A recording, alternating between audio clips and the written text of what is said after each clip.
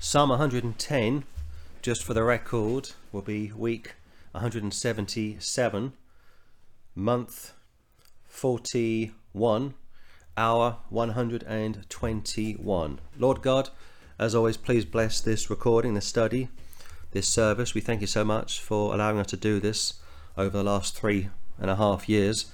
It's been a tremendous blessing, and I always look forward to preaching and teaching and unpacking yet another magnificent psalm. We pray as always for your help to navigate through thy word, to fill us with thy spirit, to bless what we've done over the previous week and hope to do this coming week. We ask you to cleanse us of all of our sins of omission, sins of commission, which no doubt we'll discuss this morning briefly. And we thank you, Father God, for giving us a perfect Bible without fault or proven error. Please take control of the service this morning and allow us to get a great blessing as we break down this 7-verse psalm. We pray for this now in Jesus' name. Amen and amen. So Psalm 110 is quoted several times in the New Testament. It's a great passage dealing with the hypostatic union within the Holy Trinity. And David is the author once again. Let's break it down. Verse 1. The Lord said unto my Lord, sit thou at my right hand until I make thine enemies thy footstool. You've got two Jehovahs here found in the first verse. It starts with the Lord, definitive article, said unto my Lord. So let's look at this more carefully. The Lord, uppercase lettering, so it's Jehovah, said unto my Lord, lowercase Lord, so it's Jehovah said to Jehovah, sit thou at my right hand until I make thine enemies thy footstool. There's a picture of a king conquering his people, or a king conquering his enemies, putting his feet up like a stool, a footstool. If you have a sofa, you have a footstool, right? Or if your sofa goes back, if it reclines, I think they call it reclining sofa, the foot area comes out and it's very comfortable to put your feet up in the air. Go to Matthew 20, I think it's Matthew 22, Matthew chapter 22, and pick it up in verse 41. While the Pharisees were gathered together, Jesus asked them, saying, what think ye of Christ? This is a question which will really trip them up. What do you think of Christ being the anointed? Whose son is he? Going back to what's the name of the Son of God, found back in Proverbs 30. They say unto him, the son of David. So that tells me straight away that during the first century, the Jews knew exactly who the Messiah was and whose son he was. Because if you speak to Jews today, they like to move the goalposts and say, well, the belief that the Messiah was the son of David, they accept that, but they say that the belief that the son of David would be deity is questionable, which of course is incorrect. What think ye of Christ? Whose son is he? They say unto him, the son of David. He saith unto them, how then doth David in spirit? Now my Bible, the word spirit is lowercase s. Not sure what it is in your King James Bible. If you've got the Cambridge Bible or the Oxford Bible, you may have a different spelling there, but I take this to be in reference to the Holy Spirit. Many times the Holy Spirit is found in a lowercase s, not always with a capital S, deciding of course the context, but if it's David's own spirit, it doesn't really do justice to the text. But if it's the Holy Ghost, it does great justice. We call this inspiration. David in spirit, call him Lord, saying, the Lord, uppercase, going back to Psalm 110, said unto my Lord, lower case or lower capital L, but the rest is lower case, sit thou on my right hand till I make thine enemies thy footstool. It's word for word, verbatim. If David then call him Lord, capital L, how is he a son? This goes back to the Oriental world. A king, even then, and even so to this day, doesn't have a lord. King Charles III doesn't have a lord. He's got two sons, but they're not his lord, or lords. You go back to Nebuchadnezzar, he had sons, but not one of his sons was his lord. This is a great passage for Trinitarians such as ourselves. Now, of course, if you're not a Trinitarian, if you are a oneness or modalist, it gets a bit tricky. If you are an Orthodox Jew, you struggle with this text because, of course, you know the implication here. And no man was able to answer him a word, neither durst any man from that day forth ask him any more questions.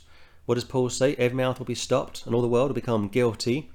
That's a picture of the great white throne judgment when sinners are summoned to stand in the presence of the Lord Jesus Christ, and it'll be just terrifying to watch, terrifying to experience, to be privy to, and all the unsaved will be summoned to stand in his presence, and they'll say, but what about those who never heard about you?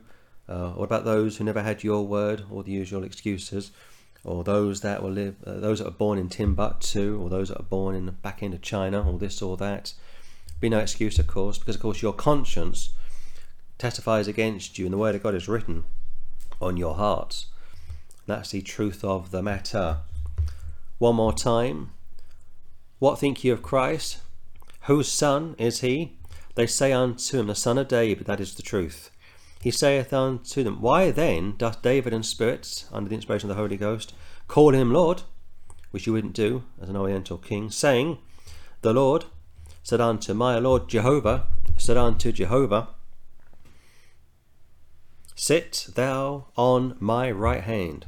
Christ is the right hand man of the Lord, till make thine enemies thy footstool. If David then call him Lord, how is he a son? It's a tough question, isn't it? And they can't answer it. And no man, going back to 41, your Pharisees, experts in the law, so-called, no man was able to answer him a word. The mouth was shut. Neither durst, neither dared any man from that day forth ask him any more questions. I would love to have seen that. Go back to Psalm 110. So, this goes back to what I said a few moments ago. We call this the hypostatic union within the Trinity. Father, Son and Spirit are all spirits by definition, and they speak, they communicate together. If you think of radio signals, we can't hear them, but we are aware that they are all around us. You think of digital signals, Wi-Fi, for example, shortwave, FM, AM, television, what do you call that, terrestrial? It's all around us. I mean, as of this morning, I probably got 15, 16, 17, 18, 19, 20 signals going through my property right now. And maybe you have as well, or if you have satellite television, was that 300 channels perhaps? They're all going somewhere. You can't see them, you can't even feel them, but they are there. When the Trinity get together, they speak in ways that we can't comprehend, let alone even are able to hear. I'm not even aware of how or exactly what it means to be in the presence of this level of communication. The Word of God says the Holy Ghost intercedes for us with groanings which cannot be uttered. 110:1 again. The Lord, definite article, said unto my Lord. The Father said unto the Son. The Father said unto David the less. The Father said unto David the greater. Again, for Trinitarian, this is no big deal. But if you're not a Trinitarian, you've got the Father speaking to himself, which is what modalism is. Or if you are a Jew, you've got the Lord speaking to David, and yet there's nobody that David can speak to who would be his Lord. It gets rather tricky. The Lord said unto my Lord, sit thou at my right hand, until I make thine enemies thy footstool. Go to Revelation chapter 9.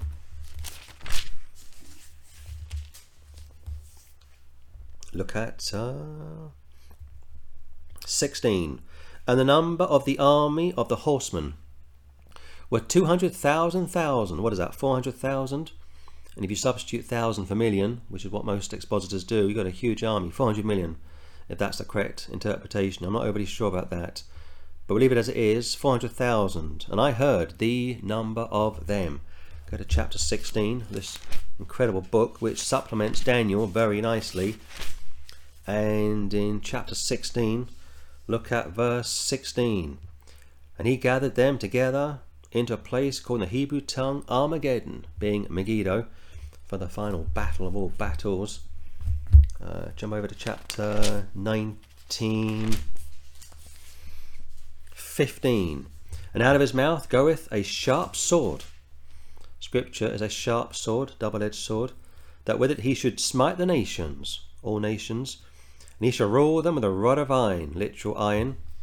And he treadeth the winepress of the fierceness and wrath of Almighty God. He stamps them to death. Picture a horse, or picture horses. Going back to the previous passages from this particular chapter. And we come out of heaven on horses, verse 14. So picture a horseman on a horse, and he's going at speed. Go to Zechariah, and you've got all these people just being stamped and stomped to death, just demolished basically. And you get a picture there of an awful, horrific death. Up until recent times, combat was fought using horses. The last time horses were used in the British Army was during the Afghanistan campaign, and they were of the opinion they could defeat the Taliban. Is it the Bora Bora Mountains, from memory? And you had the Americans, the British, and the Australians as well, using horses to go after Al Qaeda. Now it's all done with computers, technology, drones, so on and so forth. Zechariah 14, and pick it up in 16. And it shall come to pass that everyone that is left of all the nations which came against Jerusalem shall even go up from year to year to worship the King, capital K, the Lord of hosts, being Jehovah himself, and to keep the Feast of Tabernacles. That's September through to October. This is during the 1,000-year reign, of course. The feast days will return, as will the animal sacrifices. 17. It shall be that whoso will not come up of all the families of the earth unto Jerusalem, there's your free will, incidentally, to worship the King. Christ is the King of the Jews, the King of the world at this point in time. The Lord of hosts, being armies, even upon them shall be no rain. Consequences for not coming up. 18. And if the family of Egypt, type of the world, go not up, and come not, that have no rain, number 1, there shall be the plague, number 2, wherewith the Lord will smite the heathen, kill them, that come not up to keep the Feast of Tabernacles. This shall be the punishment of Egypt, and the punishment of all nations that come not up to keep the Feast of Tabernacles. Go back to Psalm 110. That is still to come. And that's one of the reasons why we are pre-millennial. We are pre-tribulational. We are once saved, always saved. We are pre-millennial. 1,000-year reign. 110, 1 again. The Lord said unto my Lord. David is writing this down under the inspiration of the Holy Ghost, found back in Matthew 22, 41 to 46. And he's seeing what takes place in the third heaven. That's what the prophets were privy to see. The Lord said unto my Lord, Father says unto the Son, sit thou, lesser David to some extent, but greater David to the ultimate sense, sit thou at my right hand until I make thine enemies thy footstool, which takes place, like I say, during the 1,000-year reign. 2. The Lord shall send the rod of thy strength out of Zion. Rule thou in the midst of thine enemies. Scripture says, thy rod and thy staff, they comfort me. Go to Isaiah chapter 1 and pick it up in 26. And I will restore thy judges as at the first millennial reign, and thy counselors as at the beginning. Afterward thou shalt be called the city of righteousness, the faithful city. Zion shall be redeemed with judgment, and her converts with righteousness. And the destruction of the transgressors and of the sinners shall be together, and they that forsake the Lord shall be consumed. There's your hell. Go back to Psalm 110, 2 again. The Lord, uppercase Jehovah, shall send the rod of thy strength. Elsewhere the term strength is found in Isaiah as well, capital S. Christ is the Lord's strength, but here it's lowercase s. The rod of thy strength out of Zion. One reference Bible says Zion here is heavenly Zion, which is possible, but I'm not really sure about that. It's because of the colon. Rule thou in the midst of thine enemies. There's no enemies in the heavenly Zion. The enemies are on the earth. Go to Hebrews 12, Revelation 14. It could be what we call a double application, which in that case, go to Revelation 14 first. Zion is upstairs, if you will, and also downstairs, heaven and hell. Oh, excuse me, heaven and the earth. What am I saying? Heaven and the earth. Of course, he's Lord of hell as well, but in a different context. Revelation 14:1. And I looked, and lo, a lamb stood on the Mount Zion, and with him 144,000, having his father's name written in their foreheads. That, of course, is heavenly Zion. Go to Hebrews 12. And in Hebrews 12, look at 22. But ye are come unto Mount Zion, and unto the city of the living God, the heavenly Jerusalem. That's pretty clear, isn't it? And to an innumerable company of angels, too many to count. Go back to Psalm 110. 2, one final time. The Lord shall send the rod of thy strength out of Zion. Literal rod, a staff, a weapon. Rule thou in the midst of thine enemies, Christ on the throne, and you won't dare give him a bad look at the second advent, going into the 1,000-year reign. Verse 3. Thy people shall be willing in the day of thy power. God isn't willing that any should perish, but all should come to repentance. In the beauties of holiness from the womb of the morning. Bit of poetry there. From the womb of the morning, thou hast the dew of thy youth, moist, picturing freshness. Go to Isaiah 26 this time. Isaiah 26. Isaiah 26.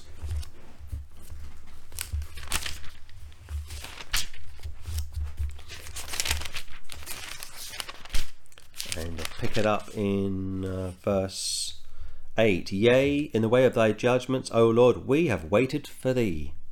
The desire of our soul is to thy name, and to the remembrance of thee. 9. With my soul I have desired thee in the night. Yea, with my spirit within me will I seek thee early. For when thy judgments are in the earth, the inhabitants of the world will learn righteousness. Go to Hosea chapter, I think it's 6. Hosea 6. Yeah, Hosea 6. Like verses 1 down to 3. Come, let us return unto the Lord. Come now, let us reason together, saith the Lord. Come unto me, all ye heavy and laden, and I'll give you rest, so on and so forth. Come, there's your invitation. That's found last also in the book of Revelation. Come, take the water of life freely. Come, invitation. Let us return unto the Lord. Picture of the Jews coming back to him. He hath torn, he will heal us. He hath smitten, he will bind us up. After 2 days will he revive us. In the 3rd day he will raise us up. We shall live in his sight. Then shall we know if we follow on to know the Lord. Ye my disciples, if you continue on in my word. His going forth is prepared as the morning, and he shall come unto us as the rain, as a latter and former rain unto the earth. After a period of drought, going back to the days of Elijah. Go back to the 110th Psalm. So you've got a 3,000-year period there found in Hosea chapter 6. Of course, the 3rd and final millennium is the millennial reign of Christ. 3 days picturing 3 millenniums. 3 millennias. 3 millenniums. What am I saying? 3 millenniums. Psalm 110, please. Psalm 110 and 3 again. Thy people, in the context of the Jews, shall be willing in the day of thy power. They'll be waving their flags and their banners. In the beauties of holiness from the womb of the morning, going back to Hosea 3. Thou hast the dew of thy youth. Scripture says, even so come, Lord Jesus. He was cut down in his prime, 33 and a half. Verse 4. The Lord hath sworn and will not repent. Thou art a priest forever after the order of Melchizedek. The term repent is first found in, I think it's Genesis chapter 6. This is how the Lord repented himself, that he put man on the face of the earth. The term repent means to be fully persuaded, to change your mind. If you say this, that you have to repent of all of your sins to be saved, why are you still repenting of your sins after you are saved? If you are an Arminian, you don't believe once saved, always saved. So for you, you are always repenting every moment of every day in fear of losing your salvation. That's the power the JWs have over their own people. The great fear for them is Armageddon will come, and if we're not ready, we'll be consumed and just be destroyed forever, basically. That's the false belief of the Jehovah's Witnesses. Yeah. The Lord hath sworn, he's promised, and will not repent. He won't change his mind. That's what the term repent means, to be fully persuaded that you are a sinner, that you can't save yourself, that you deserve to go to hell forever, that Christ has paid for your sins, and if you believe on him, if you receive him, there's your blood atonement, you are saved. You are forever safe in the beloved. Thou art a priest, and I mean a priest forever, after the order of Melchizedek. Go to Genesis chapter 14. Melchizedek is found 9 times in the New Testament, twice in the Old. And very few people can tell you much about this mystery man, including yours truly.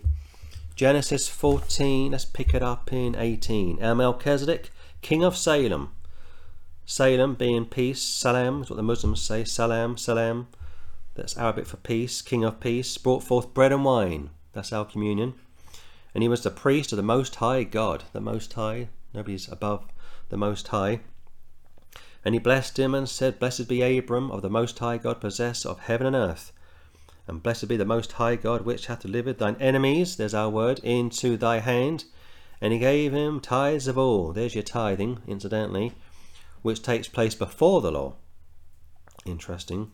And the king of Sodom said unto Abram, Give me the persons, and take the goods to thyself. Abram said to the king of Sodom, I have lifted up mine hand unto the Lord, the Most High, the possessor of heaven and earth, that I will not take from a thread even to a shoe latchet, and that I will not take anything that is thine, lest thou shouldest say, I have made Abram rich, so on and so forth. But go back to verse 18.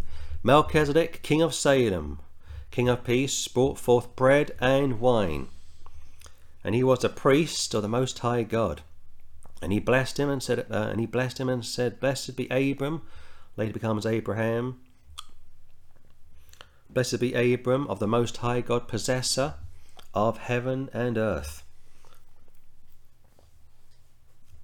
And blessed be the Most High God, which hath delivered thine enemies into thy hand, and he gave them tithes of all. Go to Hebrews chapter 7. Hebrews chapter 7.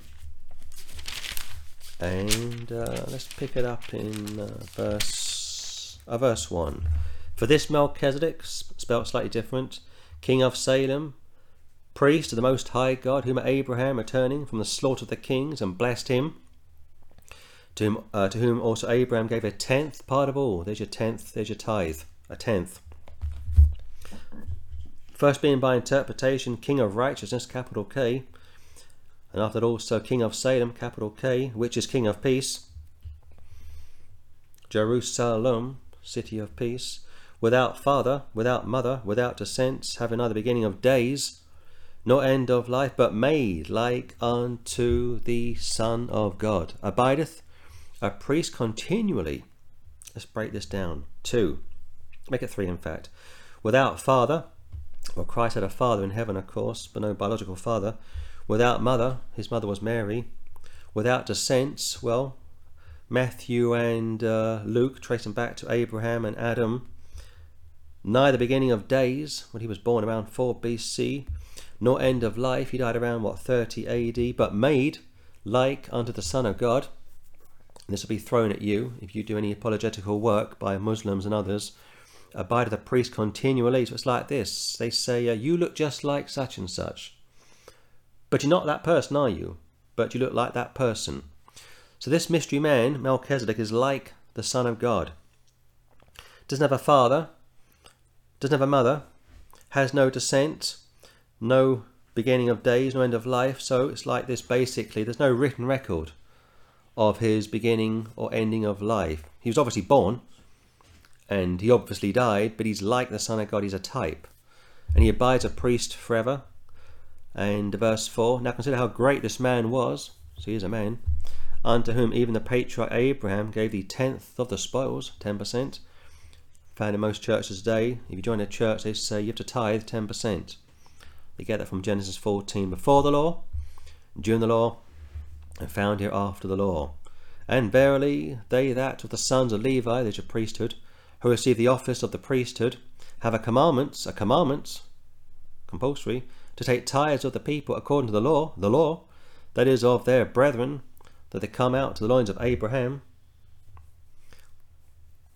But he whose descent is not counted from them received tithes of Abraham, and blessed him that had the promises, and without all contradiction, the less is blessed of the better. And here men that die receive tithes, but there he receiveth them of whom it is witnessed that he liveth. 6 times the word tithe is found. 9. And as I may so say, Levi also, who received tithes, paid tithes in Abraham. 7 times, in fact. For he was yet in the loins of his father when Melchizedek met him. If therefore perfection were by the Levitical priesthood, for under it the people received the law, what further need was there that another priest should rise after the order of Melchizedek, and not be called after the order of Aaron? For the priesthood being changed, there was made of necessity a change also of the law. This is why Paul probably wrote this book. It's very deep, it's very legal.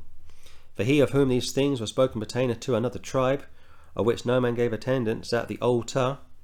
For it is evident that our Lord sprang out of Judah, of which tribe Moses spake nothing concerning priesthood. And it is yet far more evident, for that after the similitude of Melchizedek there ariseth another priest, who is made, not after the law, of a carnal commandment, worldly commandment, like a man-made commandment, but after the power of an endless life. Christ doesn't die, of course.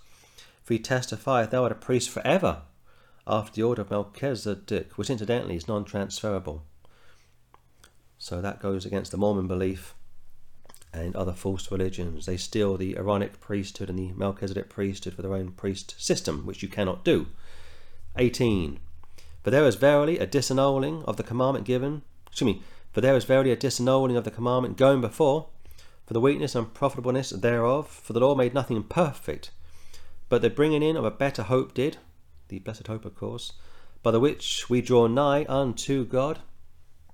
And inasmuch as not without an oath he was made priest, for those priests were made without an oath, but this with an oath by him that said unto him, the Lord swear, and will not repent. Psalm 110. Thou art a priest forever, after the order of Melchizedek.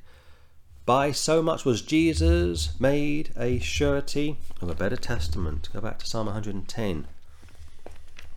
So Melchizedek, just for the record, was a man, and would have had a literal mother, literal father, of course, but there's no written record of his genealogy, unlike the Lord Jesus Christ. And like I say, Matthew and Luke trace him back to Adam and Abraham. Mark gives just slightly condensed accounts of the Lord Jesus Christ. He goes straight into it. John traces him back to God the Father, of course. Psalm 110. 4 again. The Lord hath sworn, Jehovah hath sworn, and will not repent. Won't go back on his word. Thou art a priest forever. Can't be David. He's long dead and buried, of course. And his seed also never came back from the Babylonian captivity. You got one king found in Jeremiah, and the Lord said, I'm going to cut your name down, take the J off, being Jehovah. I think it's Coniah from memory, and Coniah, his seed is basically stunted. There's no possibility of him producing seed to rule and reign in the future, and that was done to shut down the line of David due to their sin. And that's why the virgin birth has to be biblical, because Christ has to come from the lines of David. He can't come physically because the line is cursed. He comes through the virgin birth, going back to Mary and Joseph being the line of King David, of course. The Lord hath sworn, found in verse 1, verse 2, again in verse 4, Jehovah hath sworn and will not repent. Thou art a priest forever, greater David, after the order of Melchizedek, found back in Genesis 14, type of the Lord Jesus Christ. 5. The Lord, lowercase l, capital L, but the rest is lowercase. The Lord at thy right hand shall strike through kings in the day of his wrath. So now it's Jesus Christ in the context. What does Shakespeare say? He that strikes the king must kill him. The Lord at thy right hand shall strike through kings in the day of his wrath. Go back to Revelation. This time, pick it up in chapter 6. So if the Lord, this time capital L, lowercase o-r-d, is in reference to Solomon, you got a problem, of course, because his reign was limited. Like I say, all the kings after Solomon started to drop off in longevity, but due to the Lord's blessing on the Lord Jesus Christ, he will rule forever. What did I say? Revelation 6. Revelation 6. Let's see now. Revelation 6. And in fact, go to 17 first. We'll come back to 6. 17, please. It's all good. It's all good. Revelation 17. 17:12. And the 10 horns which thou sawest are 10 kings, which have received no kingdom as yet, but receive power as kings 1 hour with the beast. I'll go to chapter 6.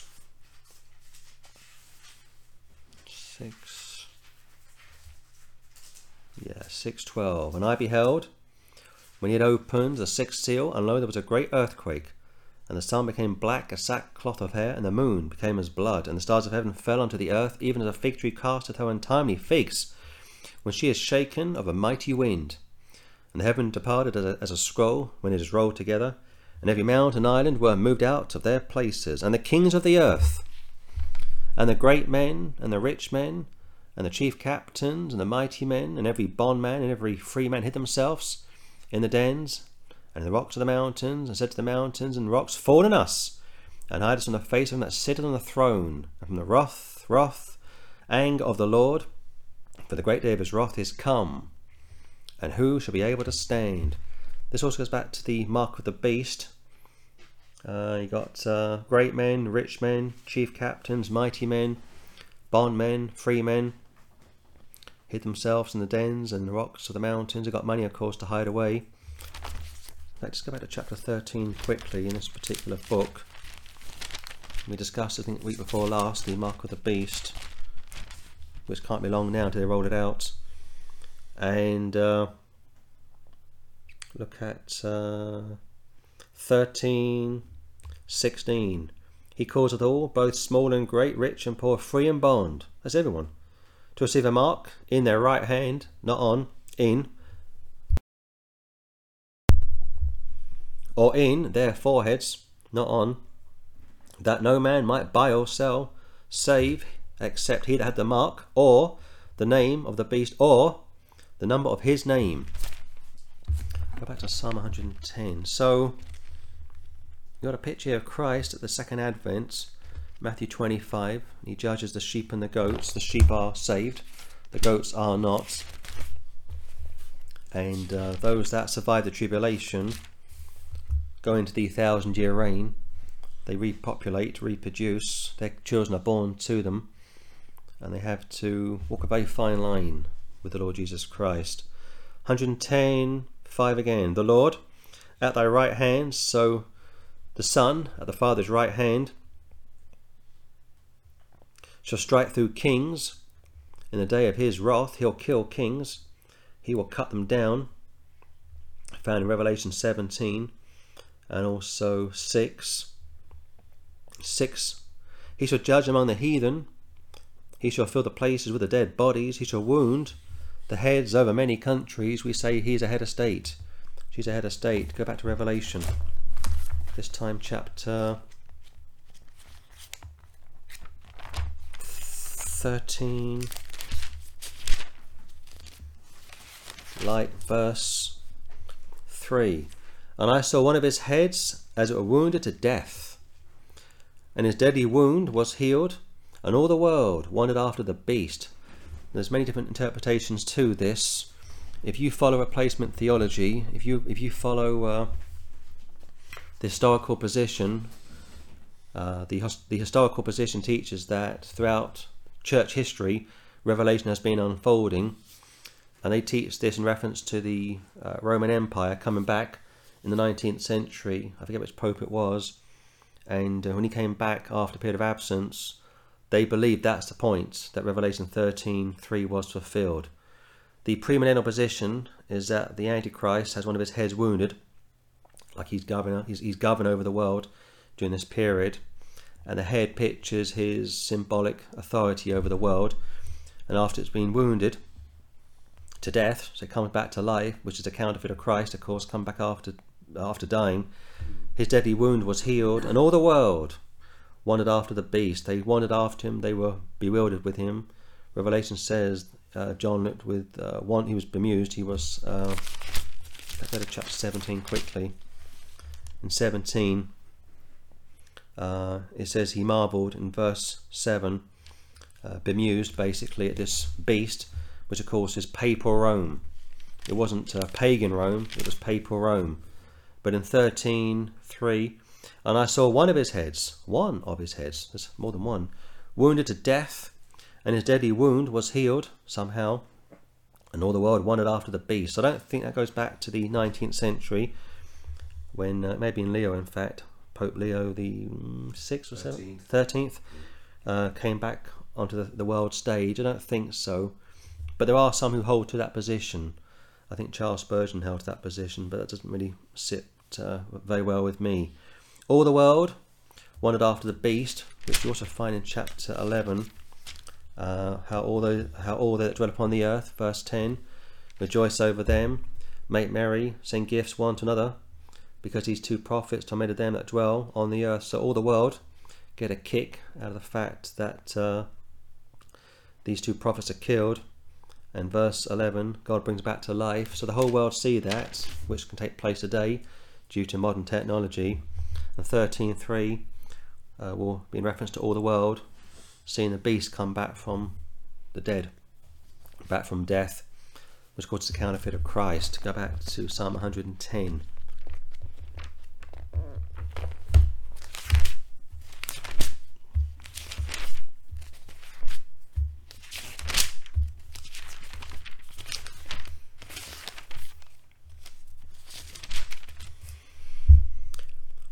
Six again, he shall judge among the heathen, partly found in Matthew 25, like I say, but mostly in reference to the 1,000-year reign.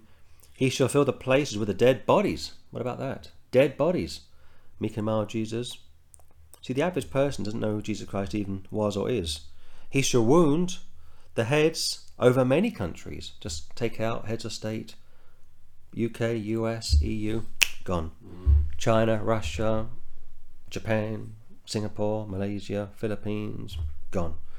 Poland, Portugal, I don't know, Ukraine, Hungary, Czech Republic, Southern Ireland, just gone. This is a future period which is still to take place, and people are terrified to discuss this, or they just ignore it altogether. 7. He shall drink of the brook in the way. A brook going back to like a stream, a river of water, going back to Christ being a lamb at the first advent, drinking from the brook, a lion at the second advent, drinking from the brook, if you will.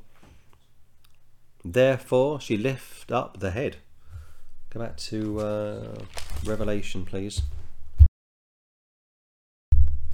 Let's keep drilling into this very small but very rich psalm,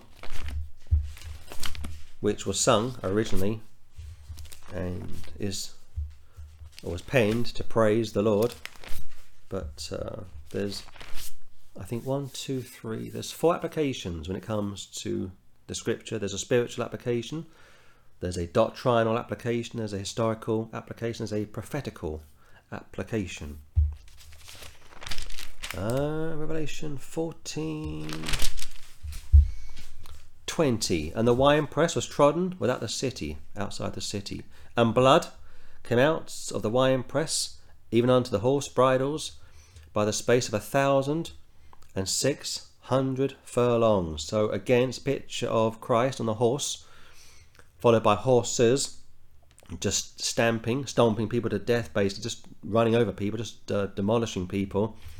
When he comes down from heaven, there's no chance, there's no way to escape this. Winepress trodden without the city, blood came out of the winepress.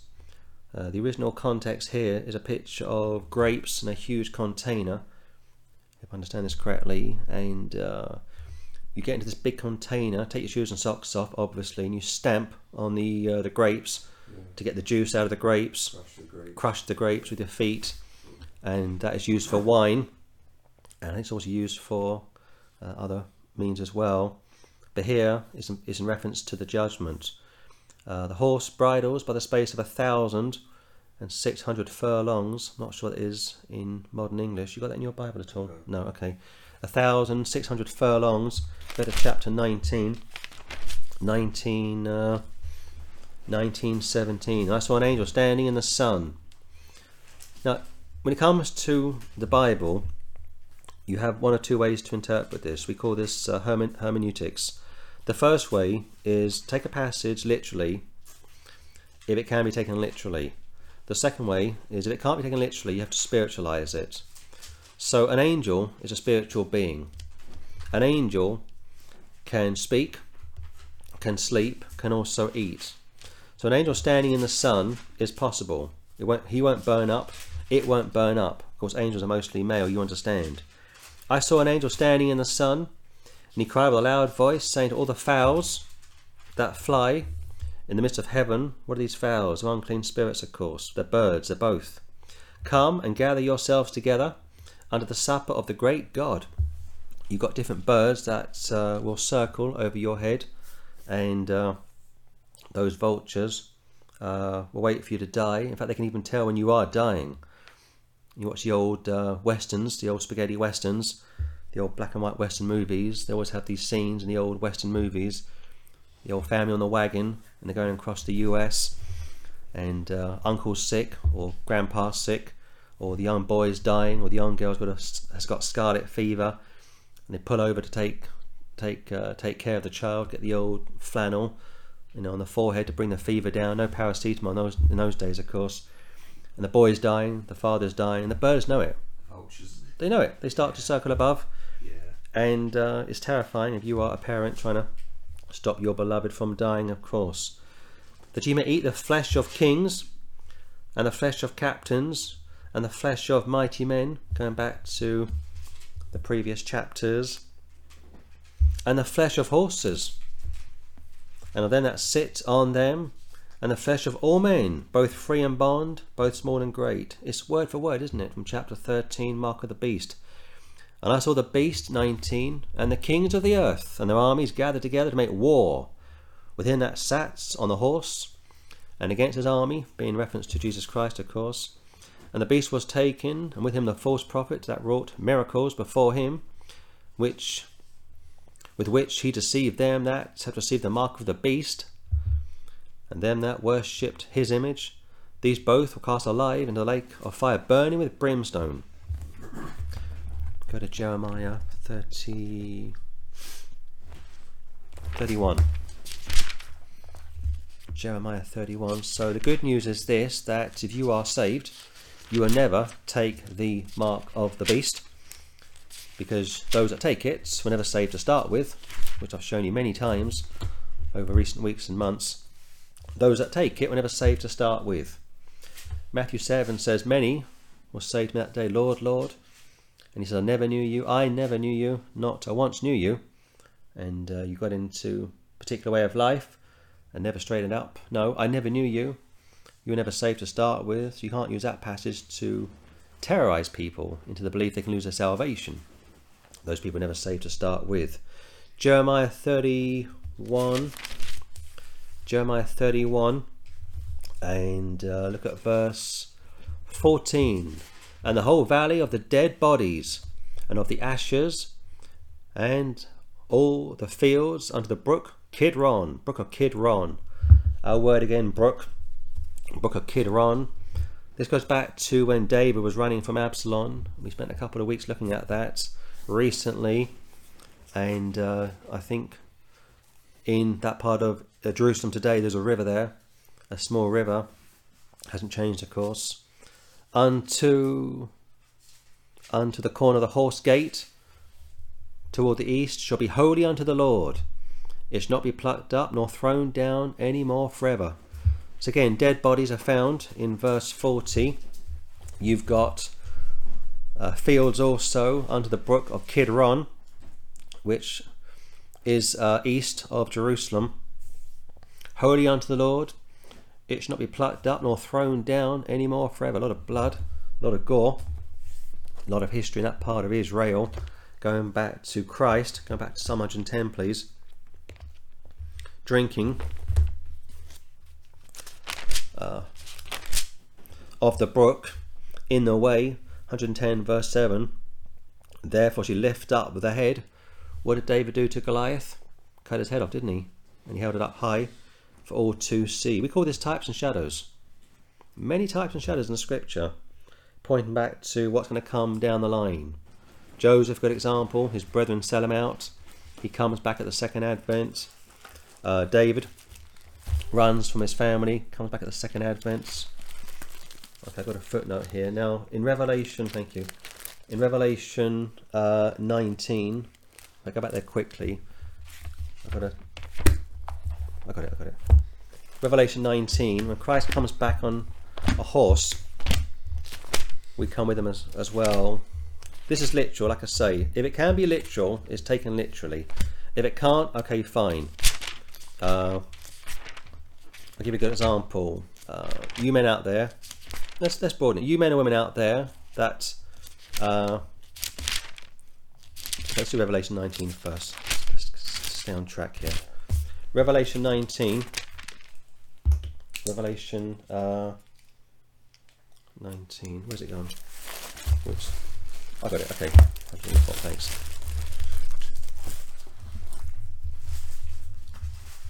$119, please.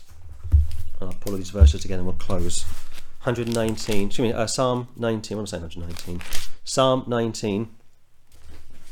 And was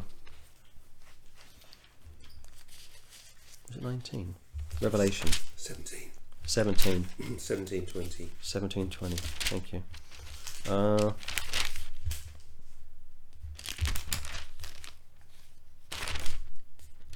There's no 17:20. What's my place here? Sorry, 15:20. 15:20. I love live recordings. There's no 15:20. 14:20. Had this a few minutes ago. 14:20. Yeah, thank you. Yeah. Okay, 14:20. Let's break this down. Winepress was trodden without the city. We discussed that, and blood came out of the winepress, even unto horse bridles, by the space of 1,600 furlongs. That's 184 miles. Thank you, Dad. 184 miles. So you got a picture here of Christ at the second advent coming back. Megiddo, Armageddon, that part of the world, and as he comes back, he's going to just trod on people, and the blood will fill an area of 184 miles. Now, I take that to be literal. I don't spiritualize that. Some people will do that because it's very gory, it's very graphic, it's pretty heavy. I get that. This is a side of Christ that most people don't know anything about, basically. Go back to Psalm 110 and let's try and close this. So, like I say, you can take a passage literally or spiritually. I always take the Bible literally, but when you get to parts of the Gospels, for example, Christ speaks about lusting in Matthew 5 and also in Mark chapter 9, and he says, cut your hand off, pluck out your eye, cut your feet off as well if you can't control where you go and what you do. For me, that's spiritual. I don't take that physically or literally, because of course that won't stop you lusting. John 6, another good example. The Catholics say, eat my flesh, drink my blood. That can't be literal, because of course Christ wasn't even dead. He was alive. But even if he was alive, even if he was dead, and you were to cut him up and start to drink his blood and eat his flesh, what would it profit you? The flesh profits nothing. It is a spirit that of course gives life. So the best way to handle these passages is to take them literally if you can, and if you can't, you spiritualize them.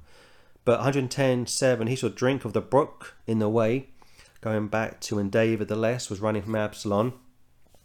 and turn it around to David the Greater, not running from Judas, type of the Antichrist, but Judas was in pursuit, if you will, of David the Greater. Therefore should he lift up the head. David did that with Goliath. The greater David will do that with the Antichrist and also the false prophet. He'll also kill all the kings on the earth that go against him. But one final thought, going back to drinking from the brook. Animals drink from the brook. Christ was a lamb, he was a lion. The serpent, being the devil, is referred to as a cherub.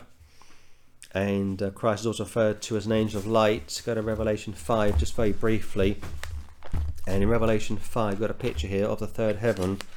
And I just wonder, and I won't say this as a fact, but I just wonder in glory if the Lord Jesus Christ will somehow be pictured not only as the Son of God with his pierced hands and feet. In fact, we counted last week the five puncture marks on his body: his back, his head, his hands, his feet, and his side. Of course, they pierce him in 5 areas because, of course, 5 is a number of death in Scripture. But I wonder, just a theory, if we're going to see a sort of shape shifting in glory. Revelation 5. Let's see now. 5. Let's see now. 5. 5:5. Weep not, behold, the Lion of the tribe of Judah, the root of David, hath prevailed to open the book and to loose these 7 seals thereof. 6, verse 6, yep. And I beheld, and lo, in the midst of the throne and the 4 beasts. See, again, it's beasts, it's animals, which we'll discuss more when we get to Daniel 5 and 6 and 7. I beheld, and lo, in the midst of the throne and the 4 beasts, and in the midst of the elders stood a lamb, as it had been slain, having 7 horns and 7 eyes, which are the 7 spirits of God sent forth into all the earth. Going back to the Lord manifesting himself in multiple ways, in a way that we cannot comprehend. And he came, took the book out to the right hand of him that sat upon the throne. Verse 8, the 4 beasts and 24 elders fell down before the Lamb, having every one of them harps and golden vials full of odours, which are the prayers of the saints. 7, many angels round about the throne, and the beasts and the elders. And 12, worthy is the Lamb that was slain to receive power and riches, wisdom and strength and honour, so on and so forth. And 13, power be unto him that sitteth upon the throne and unto the Lamb forever and ever. 14, the 4 beasts said amen, and the 24 elders fell down and worshipped him that liveth forever and ever. So I just wonder, in eternity we're going to see Christ as a man first and foremost. I do believe that. Son of David with a crown in his head, absolutely. But I just wonder if we're going to see the Lord pictured as a lamb and also as a lion, shape shifting in a sense. It's hard to really comprehend this because, of course, you're dealing with the supernatural. But Revelation 5 pictures him as a lamb, which of course was his first coming, of course. Elsewhere, as a lion from the tribe of Judah, of course. And I think also one thing we just missed out very briefly from Psalm 110. Please excuse me. Psalm 110. Just one thing that we didn't cover.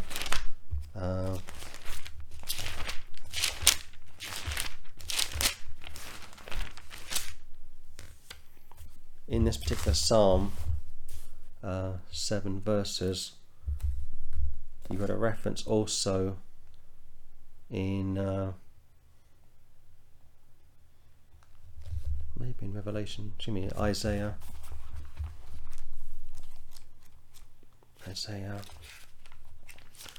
20, it's 26 actually.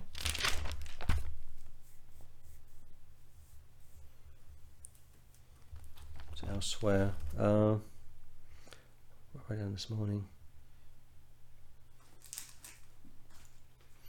No, I think we'll leave it there actually, but I had another verse in mind, going back to the first and the last, the Alpha and the Omega. No, we'll close it there anyway, and if it comes back to me, we'll put it on tape next week. But I think we'll close it there because it gets quite complicated trying to work out the exact path of the route, or the path of the routes that the Lord will take at the second Advent, and how exactly this all pans out. But as I see it, I think it's quite possible that you're going to see at least 3 dimensions to the Lord Jesus Christ in a way that we don't quite understand, which also feeds back into paganism, antiquity, going back to half man, half beast. See, these are all crude counterfeits of the Word of God, going back to the leaders of the world being betrayed, picture of Christ being betrayed by Judas. But we'll close it there anyway and come back next week, and I'll get those verses down that I couldn't find this morning.